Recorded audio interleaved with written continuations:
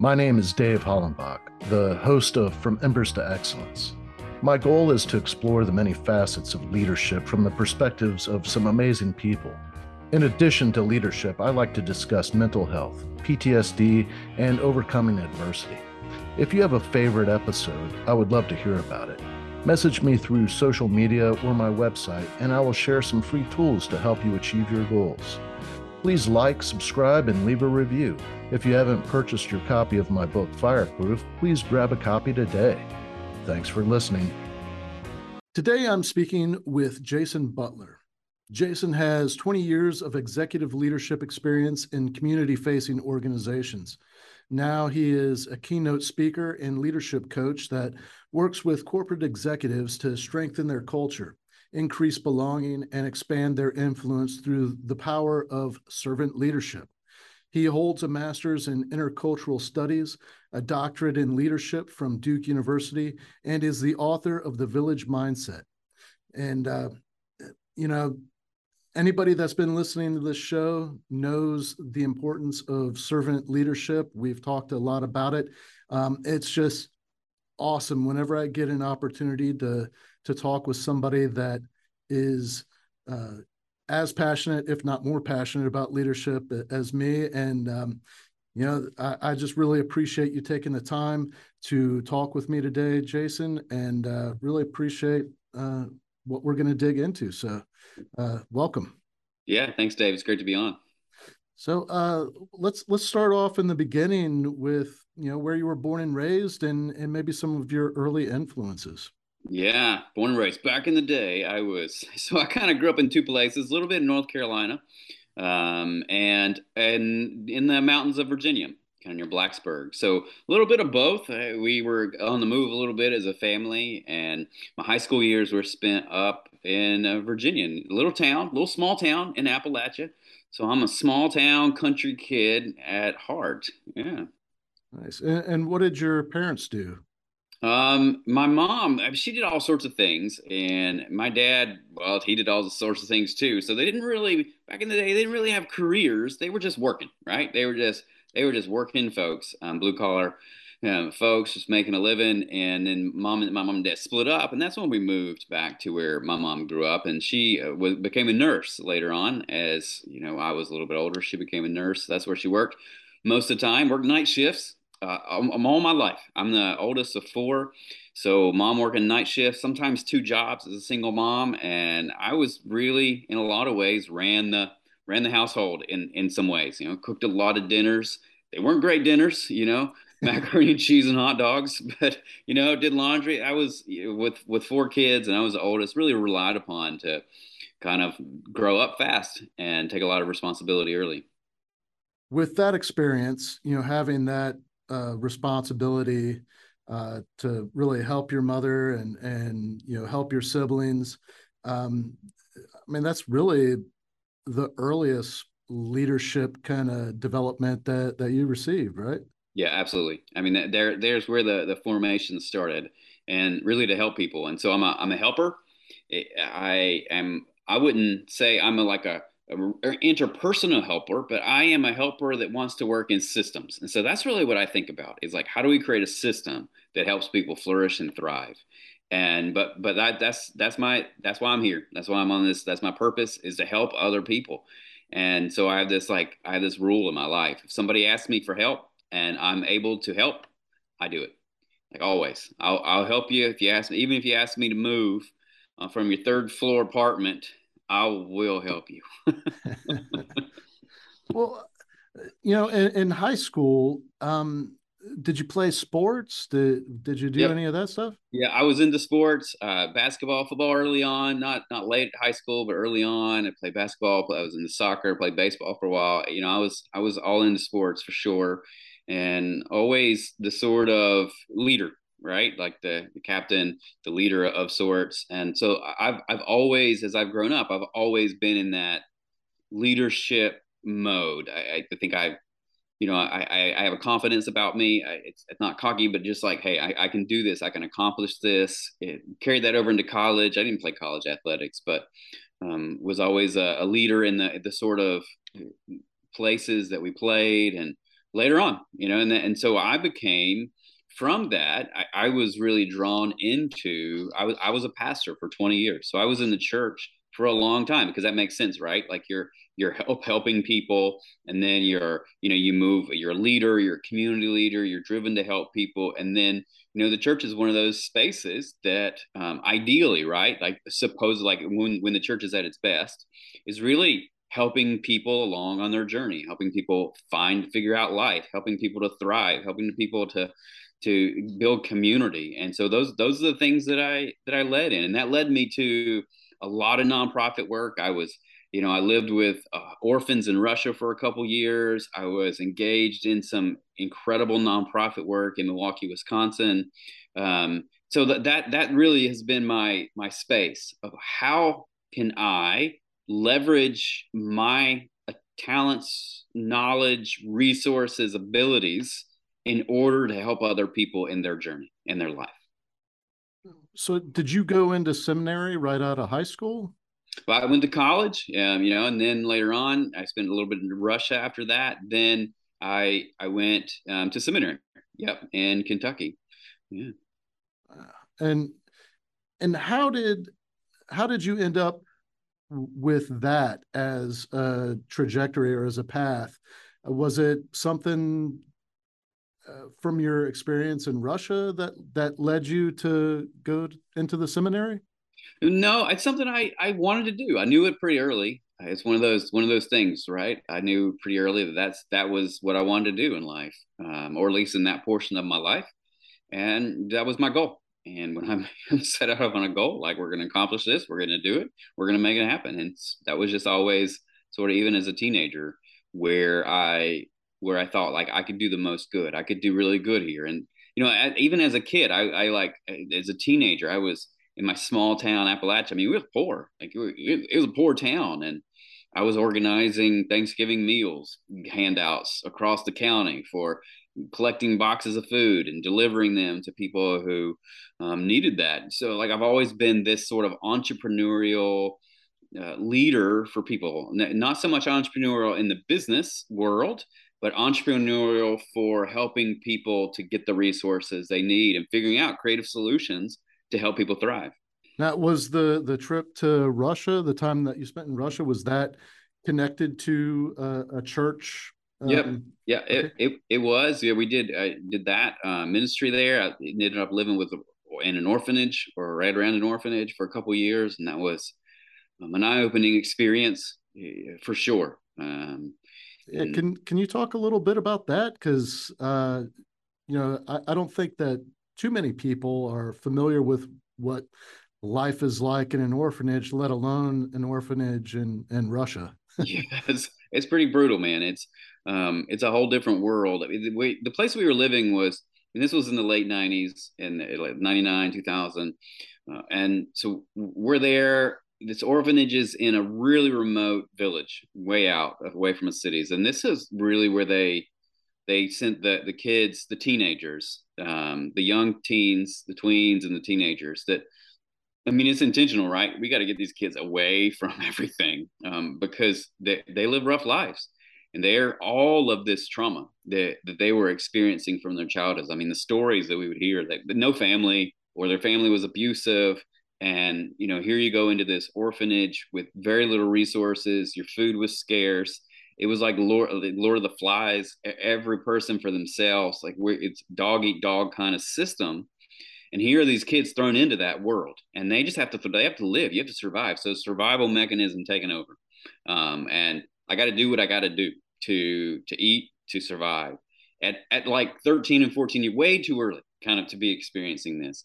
And so all those kind of trauma and experiences and pathways being built, and I was just there. We were there to really kind of love, to show them love, like very kids who had not experienced love really in their life, not parental love. The directors, I mean, they were overwhelmed and they were just working there, and so that wasn't love. So really, we were there just to kind of be warm, be emotionally accepting, love them, help them thrive, talk to them, and so that's what we did. And I'm guessing that you were probably in your early 20s, mid Yep, 20s. yep, early 20s at that point. Yeah. And How did you adjust to that? Because I'm sure that not all of those kids were the best or most No, pleasant to be not at around. all. Not at all. So you kind of had to learn the ropes, right? Because you had to learn how to engage when you were going to be taken advantage of, when you weren't going to be taken advantage of, because these kids, like, that's all they knew, right? Take advantage and to get what I need to get to in order to thrive, in order to survive.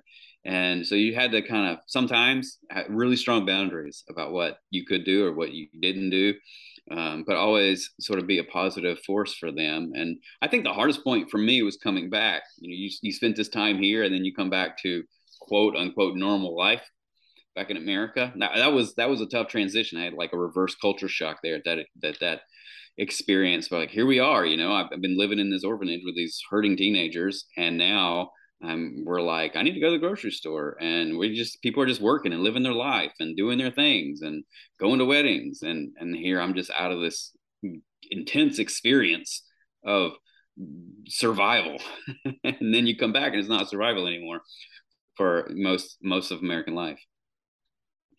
So did you go right into seminary when Yep. you returned? Mm-hmm. And that was that the plan all along, that when Yep. you finished in Russia, you return? Yep. Yeah. Yeah. That was the plan.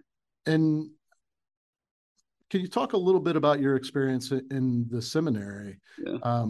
Because man, I'm not real familiar with what Mm-hmm. that curriculum is. Mm-hmm. How is that as opposed to like just a traditional college education, with some Bible thrown in? Yeah, yeah. Well, I had the college, went to college for 4 years, and then you go to it's basically working on your master's degree here, and it's just like that. It's a master's degree curriculum. My focus was intercultural studies, so it wasn't so much of like I was thinking about the Bible and theology, but really how do cultures work, and that's really was my focus, because that's where I was coming out of. I was coming out of a culture and a missionary sort of situation, and that's really what I wanted to focus on. And it became extremely helpful to me later on, having the focus on culture, because all of us, even in America, we have certain cultures, and we see that happening right now across America, right? And so many sort of subcultures we have. We label them as certain aspects of like liberal, conservative, white culture, black culture, like all these different sort of cultures that we have, celebrity culture, and all these are intersecting in our worlds all the time. They're coming together, and they're genuinely different cultures. And so if we like thought of like Norwegians and Swedens and Germans kind of coming together, like they have different experiences, they have different ways of thinking, they have different expectations for the world. And so that sort of mindset is the way that I approach life in a lot of ways. Instead of seeing the labels as a like, oh, they're such and such, and I know all about them. It's like they have a rich sort of they have a certain understanding of the world, and this has been their experience, and now they're coming to this experience with that way of seeing the world. And how can I understand them? How can I connect with them? What are the values that they hold that are the most important to them? And then how can I also value those values? And so this focus on culture has been so beautiful to me over the course of my life. When you finished in the seminary, did you then go and lead a church, or did you go into missionary work, or how did Yeah, that play out? yeah. Moved up to Wisconsin, so Southern boy in Wisconsin, and it is cold. Whew, man. And so up there, and through just a course of a couple of years, found myself in Milwaukee, in downtown, kind of a very urban Milwaukee. Started a church there. It was a church plant, and was there for 10 years. Our real focus, kind of coming out of that, was how do we as a church engage in the needs of those who are living in poverty. And so how do we mentor kids? How do we create systems that connect business leaders with kids who are living kind of in the central city, who are very poor, and not a lot of resources? How do we connect business leaders to mentorship opportunities for them to really help them to begin to understand, wow, there's a different world. I can be this thing. Here's what I need to do. And so we were all about how do we open doors, How do we make connections, and how do we build community for people who are living in poverty? And in the Milwaukee area, would some of those lower income families be, from my experience, and this is years ago, uh, I spent some time in Milwaukee when I Yeah, was in the cool. Navy, Cool. and there's a larger Native American population there than what I've experienced in other big cities. Mm-hmm.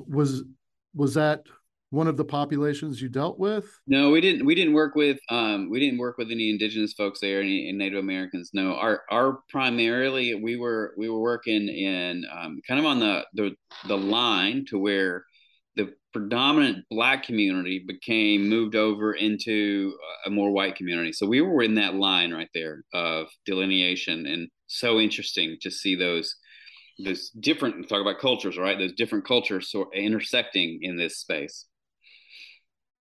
And how did you find yourself being able to connect with the African American community there in Mhm. Milwaukee? Yeah, it's just a lot of learning. It's a lot of learning, a lot of listening. So always entering into spaces and conversations, not as the expert, but as the novice. Like, I don't know your world. I don't know your experiences. I don't know the way that you interact with the world or understand the world. And I don't know how your life has been. And because my life has been one way, but your life has been another. And so really entering in as a learner to try to understand people's experiences, why do people react the way they react? Why do people, it's because of their experience, right? They've had a certain experience in a certain direction, and that has formed how they interact with the world. And so for me, coming in as a not native, and like, okay, I want to learn, and genuinely I want to learn. It's not just like I want to learn so I can do something for you or get something out of it. Like, no, genuinely I really want to understand, because I want to connect with you and I want to value what you value. And so really through that experience was just so rich and beautiful for me to learn another culture and to value that culture in a way that I hadn't before. How did you find yourself being of service to that community? Mm-hmm. The biggest way that I was of service was to bring my networks with me, right? So they've done studies. These are really cool studies about what helps people out of poverty the most, like what pieces, and it's all about networks. It's not about some about programs, but it's about networks. When people in poverty are connected to and have relationship with people in a network that is not in poverty, then and that's a genuine relationship. People are vastly more likely to have the resources and the networks to elevate themselves, right? So when we talk about poverty, a lot of people think poverty is really a lack of money, which it is. But why? Why is it lack of money? Because there's not networks there. There's not networks for their advancement. There's just roadblocks everywhere. And so when you begin to take away those roadblocks and allow them to lift themselves up, they totally can. And we found so many times people can, but it's just they don't have the access to the networks. The communities don't. And so that's what we did. We helped build connections to new networks for people. And so what I'm hearing you say, and this is like such a really cool leadership lesson right here, talking about the importance of connecting with the people that you're trying to lead, and you're Mm-hmm. leading them to success Yes. Mm-hmm. and their version of success. What is it that they value? And Mm-hmm. the only way that you can lead somebody to their version of success is to understand Yep. who they are and their values. And Mm-hmm. to have that emotional intelligence, that level of emotional intelligence, to be able to humble yourself and be the student in order to better help people. Like that didn't just come out of nowhere. Like I'm wondering where this came from. Like there must have been several lessons along the way that really solidified that approach to leadership. Yeah, I think for me it began probably with like my anthropology professor in seminary, talking about how do we understand other people, and how do we understand other tribes, other cultures, and it's always this sense of a learner. And so in the long run, like I sometimes say that all interest is self-interest, and people are like, nah, it's not, but like, okay, it kind of is, right? So Right. I'm self-interested to be able to accomplish this thing I'm setting out to. And how do I do that? Well, the best way is to be a learner, because the most effective strategies that you're going to develop is that you understand the scenario that you're working in, and you understand the people that you're working with. And so to develop the best strategies for growth, for profit, if we want to turn over to the business world, you got to understand what you're dealing with. You need the data to be able to know this is what people value, this is what people want, and this is how people historically have interacted with the world. But from that extrapolation, you understand here's what they need, because you know them and you listen to them. And so like that's one of the biggest lessons leaders can learn. Corporate leaders as well, any leaders, is to know to become a learner from your people. And when you approach it that way, you're approaching like with humility, and so people are much more likely to give you honest responses, and because they know you're not there to take advantage of them, right? And so that's the switch of servant leadership. Really, what we have to make in our transformation leadership is we have to help people's brain to move from you're a threat to I can trust you. Because like our brains are like, I'm not going to trust you. Like, why would I open myself up to you? You're just going to use that knowledge to benefit yourself, and I'm going to be left out in the cold.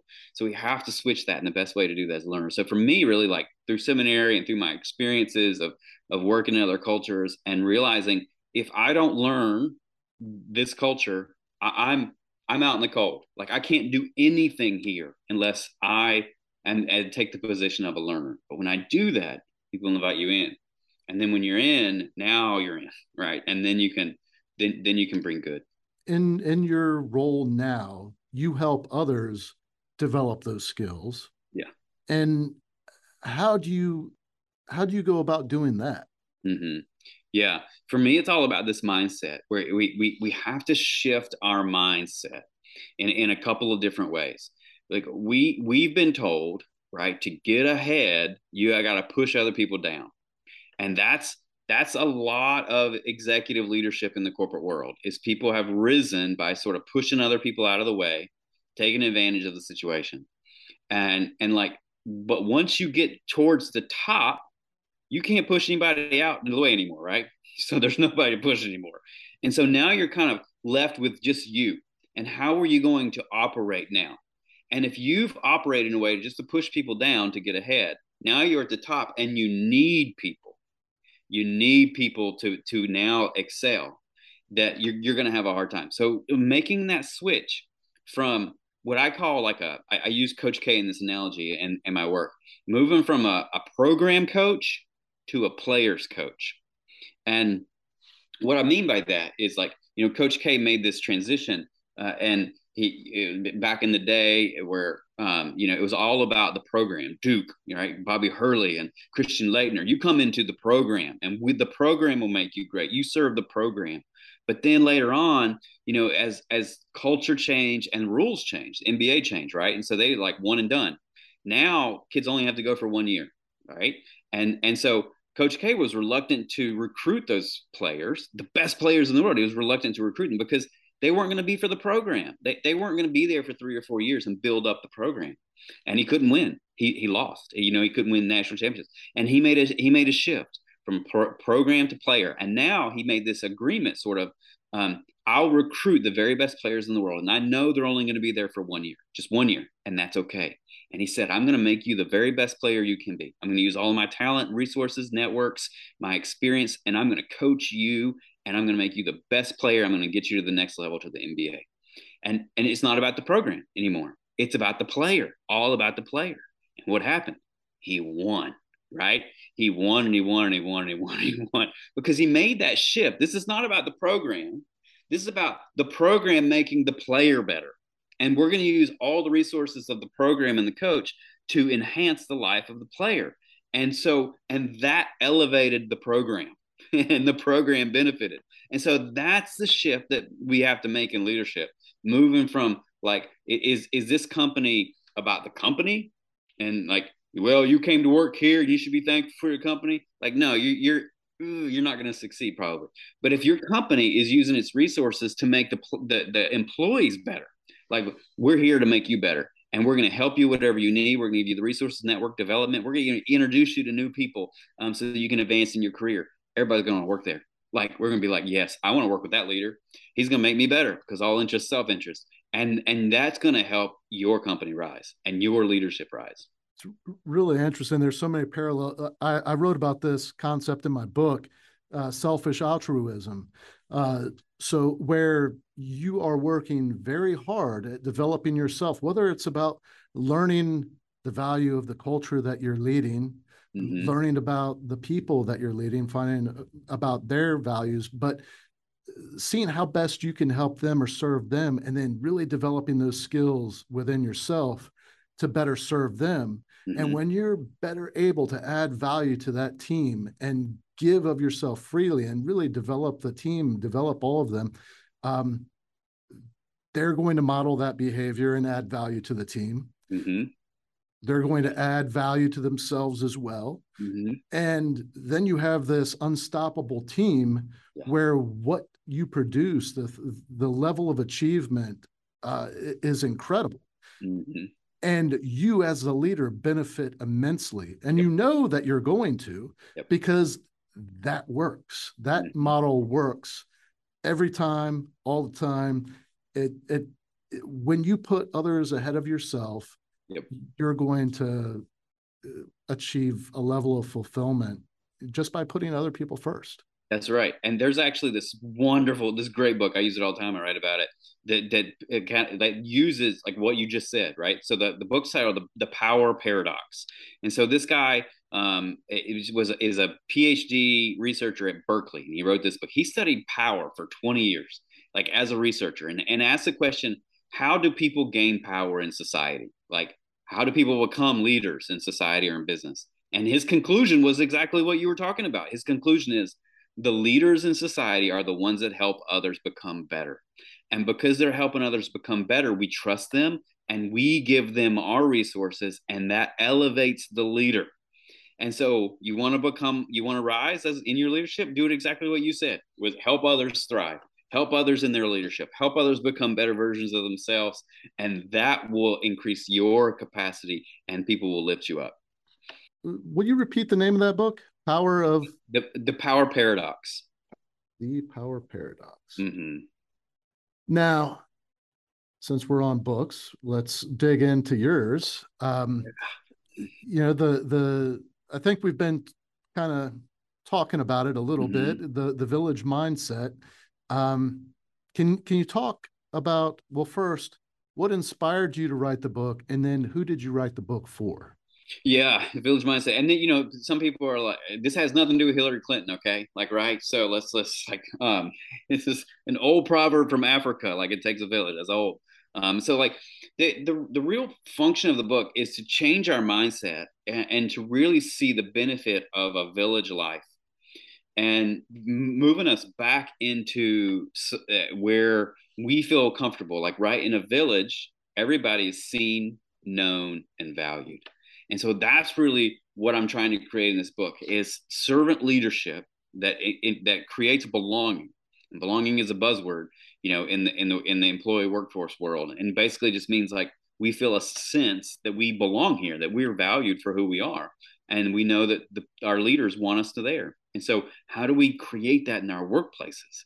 And to me, it's all about servant leadership. And servant leadership is not about bringing your employee coffee. It's about empowering them to be the best that they possibly can. And so all that you're talking about, what I've been talking about. And so, you know, there's 5 principles of the village mindset that I talk about. The first is empowerment. The next is connection. The next is support. And then we talk about purpose and social investment. So like we're giving of ourselves out into the world. We're empowering, we're creating systems of support for our employees and our communities. We're connecting, and a term that I use is collisions. here that in connections. And what that is like getting people together and allowing them to generate ideas together around a common interest, right? So if when people get together and they just start, they're comfortable with one another and they just start brainstorming, it just builds this connection between two people when they have an idea that's birthed out of their both kind of efforts, and that creates so much community in that. And then purpose. Stats show that employees will take $20,000 less in yearly salary to work at a company that they feel a strong sense of purpose for. So, that's huge in terms of employee engagement and retention.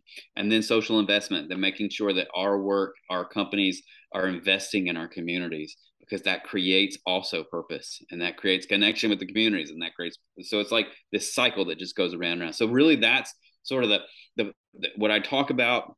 My background is inspiration. Let's inspire people. Let's live for something bigger than ourselves. Let's help one another thrive.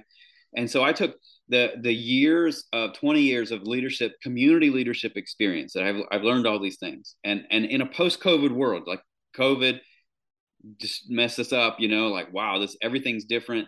And so what we found was leaders are having trouble connecting with their employees.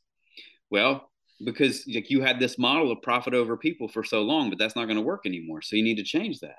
And so taking the leadership principles of community leadership, where no one gave me anything, I didn't have any salary to offer people. I had to earn people's trust. I had to earn people's engagement. And so taking those principles, putting them in a book, and helping corporate America to really embrace the emotional intelligence, the servant leadership, and focusing on people's wellness and well-being and thriving, and bringing that and just watching your company thrive and your leadership thrive in that space. Can you walk me through those steps again? You said empowerment. Yep.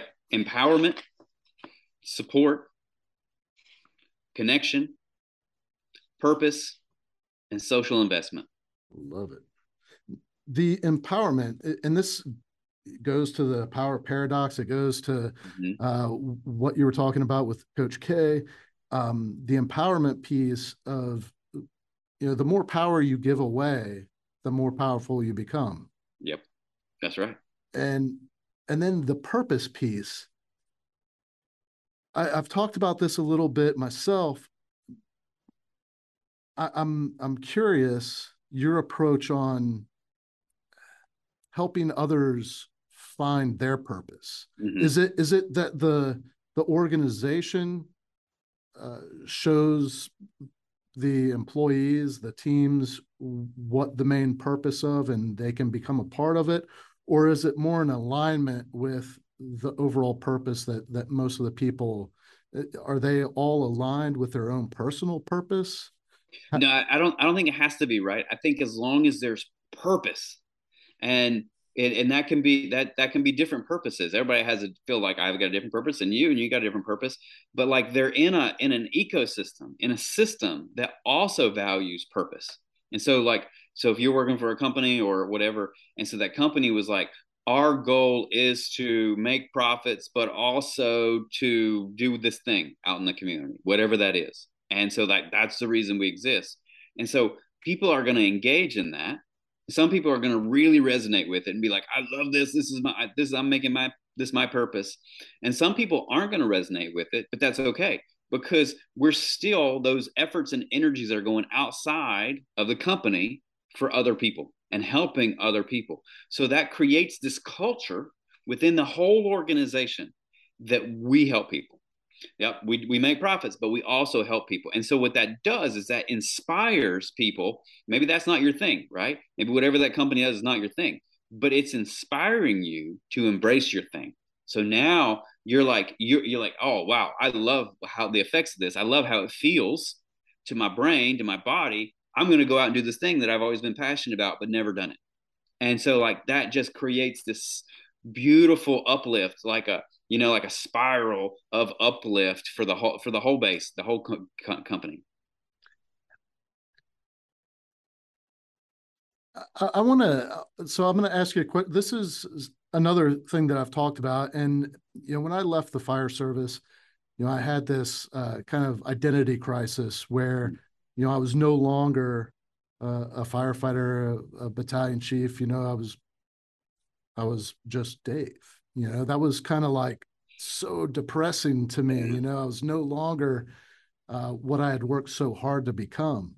That was, that misunderstanding of the reality of it, where my purpose was still the same. The fire department was just a mechanism where I could express those values, what my purpose was, and that was to help others. Yeah. Be the person that helps people on their worst day. But not only that, in my roles throughout my career, I was helping other firefighters develop so that they could better serve the community. And being able to add value to other people, I feel like, and this is something that happened when I was really trying to dig deep and like figure out my identity, like who I was. And this is through digging into philosophy, religion, and throughout human history. I feel like it's been hardwired into us in our value systems that when we put others ahead of ourselves, the community thrives. And if we can be that person that is adding value, then our inner sense of fulfillment is much greater than if we're operating in a self-serving way. Absolutely. 100%. Yes to all of that. Absolutely. Like that's when our brains work, right? I talk about compassion, and I talk about compassion from a scientific point of view. And I love it. I talk about it all the time. And so like I believe that we're biologically, evolutionarily wired. I don't know what you think about evolution, listeners out there, whatever, but biologically we are wired for compassion. And so we have this vagus nerve. You don't know if we have a vagus nerve that runs from our brain, and it runs all throughout our body and connects to every major organ: our heart, our lungs, our liver, our intestines. And so like when we do a compassionate act, right? When you do something compassionate, how do you feel? You feel great, right? You feel great. And that's because that the brain is releasing a positive hormone all throughout your body. And so they've done studies, and they show when you do compassionate acts, your blood pressure goes down, your intestines work, your digestion works better, your heart rate slows down, you're less likely to get sick, you speak better, more clearly, more functional. And actually, when you do compassionate acts, people like you more. Your likability goes up, because like this is what our biology is based on, is compassion. Like, right? We think like survival of the strongest. No, because if it was survival of the strongest, we'd just have like 3 strong dudes out there in the world. Like that would be it, right? You and 2 other guys, right? But it's not. We're the survival of the most compassionate, because when we're compassionate, we nurture people, we care for them, we lift them up, and we thrive and we excel. And that's the way our biology is wired. Literally, we're wired to be compassionate. And it's interesting because there's all these I've worked with a lot of type A personalities through the military, law enforcement, fire department, big burly guys that man's man, right? That, I believe, evolved from that protective mindset where I am going to defend my community. It's an act of compassion to develop yourself in that way. You're not, I think a lot of times people view it as intimidating, but I feel like a lot of those big burly guys are some of the biggest teddy bears, Absolutely. Yep. Absolutely. And it can go either way, right? Like we see some of those guys like you're talking about are like, they're protectors. They're the protectors of our communities. And that's the way that it's supposed to be, to use your gifts and to help a community thrive by being a protector. But, we also see it kind of the other way, that people, maybe they're not big and burly, but they've got the brain works, and they can go out, and they're so talented but sometimes they use that on themselves, right? They use it just to benefit themselves. And that's when society begins to go haywire. And that's actually the paradox of power, in which he talks about. Like, when people get to the top, oftentimes we see this in politics all the time, right? Like, they were a good guy until they started doing this, and they just became all corrupt, and they just thought about themselves. And like, that's what happens oftentimes when we get to the top. We stop helping other people thrive, and that's when everything begins to break down. I'm curious to get your perspective on this piece here. You know, a lot of times I talk about mental health and PTSD and really effective self leadership and recognizing when you need help. And in your role as a pastor, as you know, doing missionary work, some of the things that you've seen, I'm sure had a traumatic effect on you. And through the years, when you've worked to, you know, train other pastors or develop other pastors or missionary people, how did you prepare them for that kind of experience? You know, I think for me, it's always been helping people to realize that you need help, and whatever that spectrum is, right? You are not you don't know everything there is to know. You don't have all the strength there is in the world, and you're going to need help in this process, and really being open to that. I think, you know, kind of like, I mean, I'm not a psychiatrist or a scientist, but I think in my experience, you know, you see oftentimes, I think about men specifically, that we sort of live in a culture of manhood here in America, where especially, you know, in like military and other service providers, where it's sort of, you feel like, I can't ask for help, because if I ask for help, then I'm not being manly, right? That's not what a man does. But it is actually, right? Like, so like, for us to ask for help so that we can be the best, so that we can help other people, because that's what, if we're not getting the help we need, we can't help other people, because we have a block there. And so many times in counseling men and working with folks, of like, always be a learner. That's the space. Always be open to help. When somebody has advice for you, don't be offended at it. Be open to it. When somebody has a suggestion for you, don't be offended at it and think like you're not adequate. You are. Just receive it, and think like, okay, that could make me better for my people. That can make me a better human, a better protector, better whatever it is. And so I think for me, always been like helping people open themselves up to help, and humility, right? And understanding like we all need each other out here, in so many different ways. Awesome. And I wanted to circle back to who is the primary audience that you wrote your book for?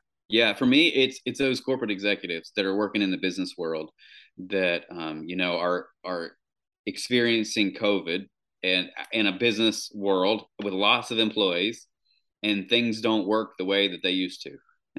And people have different expectations. People have different desires now. How do we make these really tough decisions of hybrid work, benefits for people? How do we operate our culture and our business in this world that's now different? COVID changed a lot of things for a lot of people, and we're not going back to the way that it was. So how then do we adjust? And so for me, the way to adjust is to be a learner, right? To learn people, to invest in people, to be compassionate, to be empathetic, to have emotional intelligence. And so really this book is for those corporate executives that are saying like, what the things that I did to get here don't work anymore. What do I need to do to make this work? And like, here you go. It's the more human side of leadership instead of the data side of leadership. This is the human side of leadership. And right now, in a post-COVID world, it's needed more than ever. Well, speaking of that, for those listening that want to get a copy of your book or connect with you professionally, have you come speak to their organization or at one of their events, what's the best way for people to connect with you? Yeah, absolutely. You can go to my website, thevillagemindset.com. You can find me on LinkedIn. You can buy my book on Amazon, The Village Mindset. So there's a couple of different ways to connect with me. All my information is on my website. You can email me and get in touch. I'd love to chat. All right. And I will have a link to your website in the show notes. And just before we go, is there anything that we didn't touch on that you feel you'd like to leave with the audience? No, I think that your perspective of how do we lead in communities, and we lead in communities by helping other people in their most vulnerable state. I think like you are so right on, and that is the leadership that we need in the world, in our country, and just to lift each other up and help one another thrive. No matter, we come from different cultures, different perspectives, different places in the world. We have different color skin, but like, let's get back to that. That's the space that we all can thrive in. Awesome. And thank you so much, Jason. This was great. I really appreciate you taking the time. Thanks for having me on and for all that you do.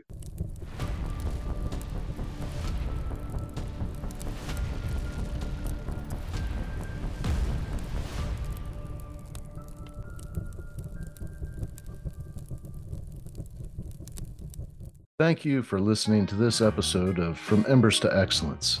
Please visit hollenbachleadership.com for additional content, and don't forget to like, subscribe, and leave a review.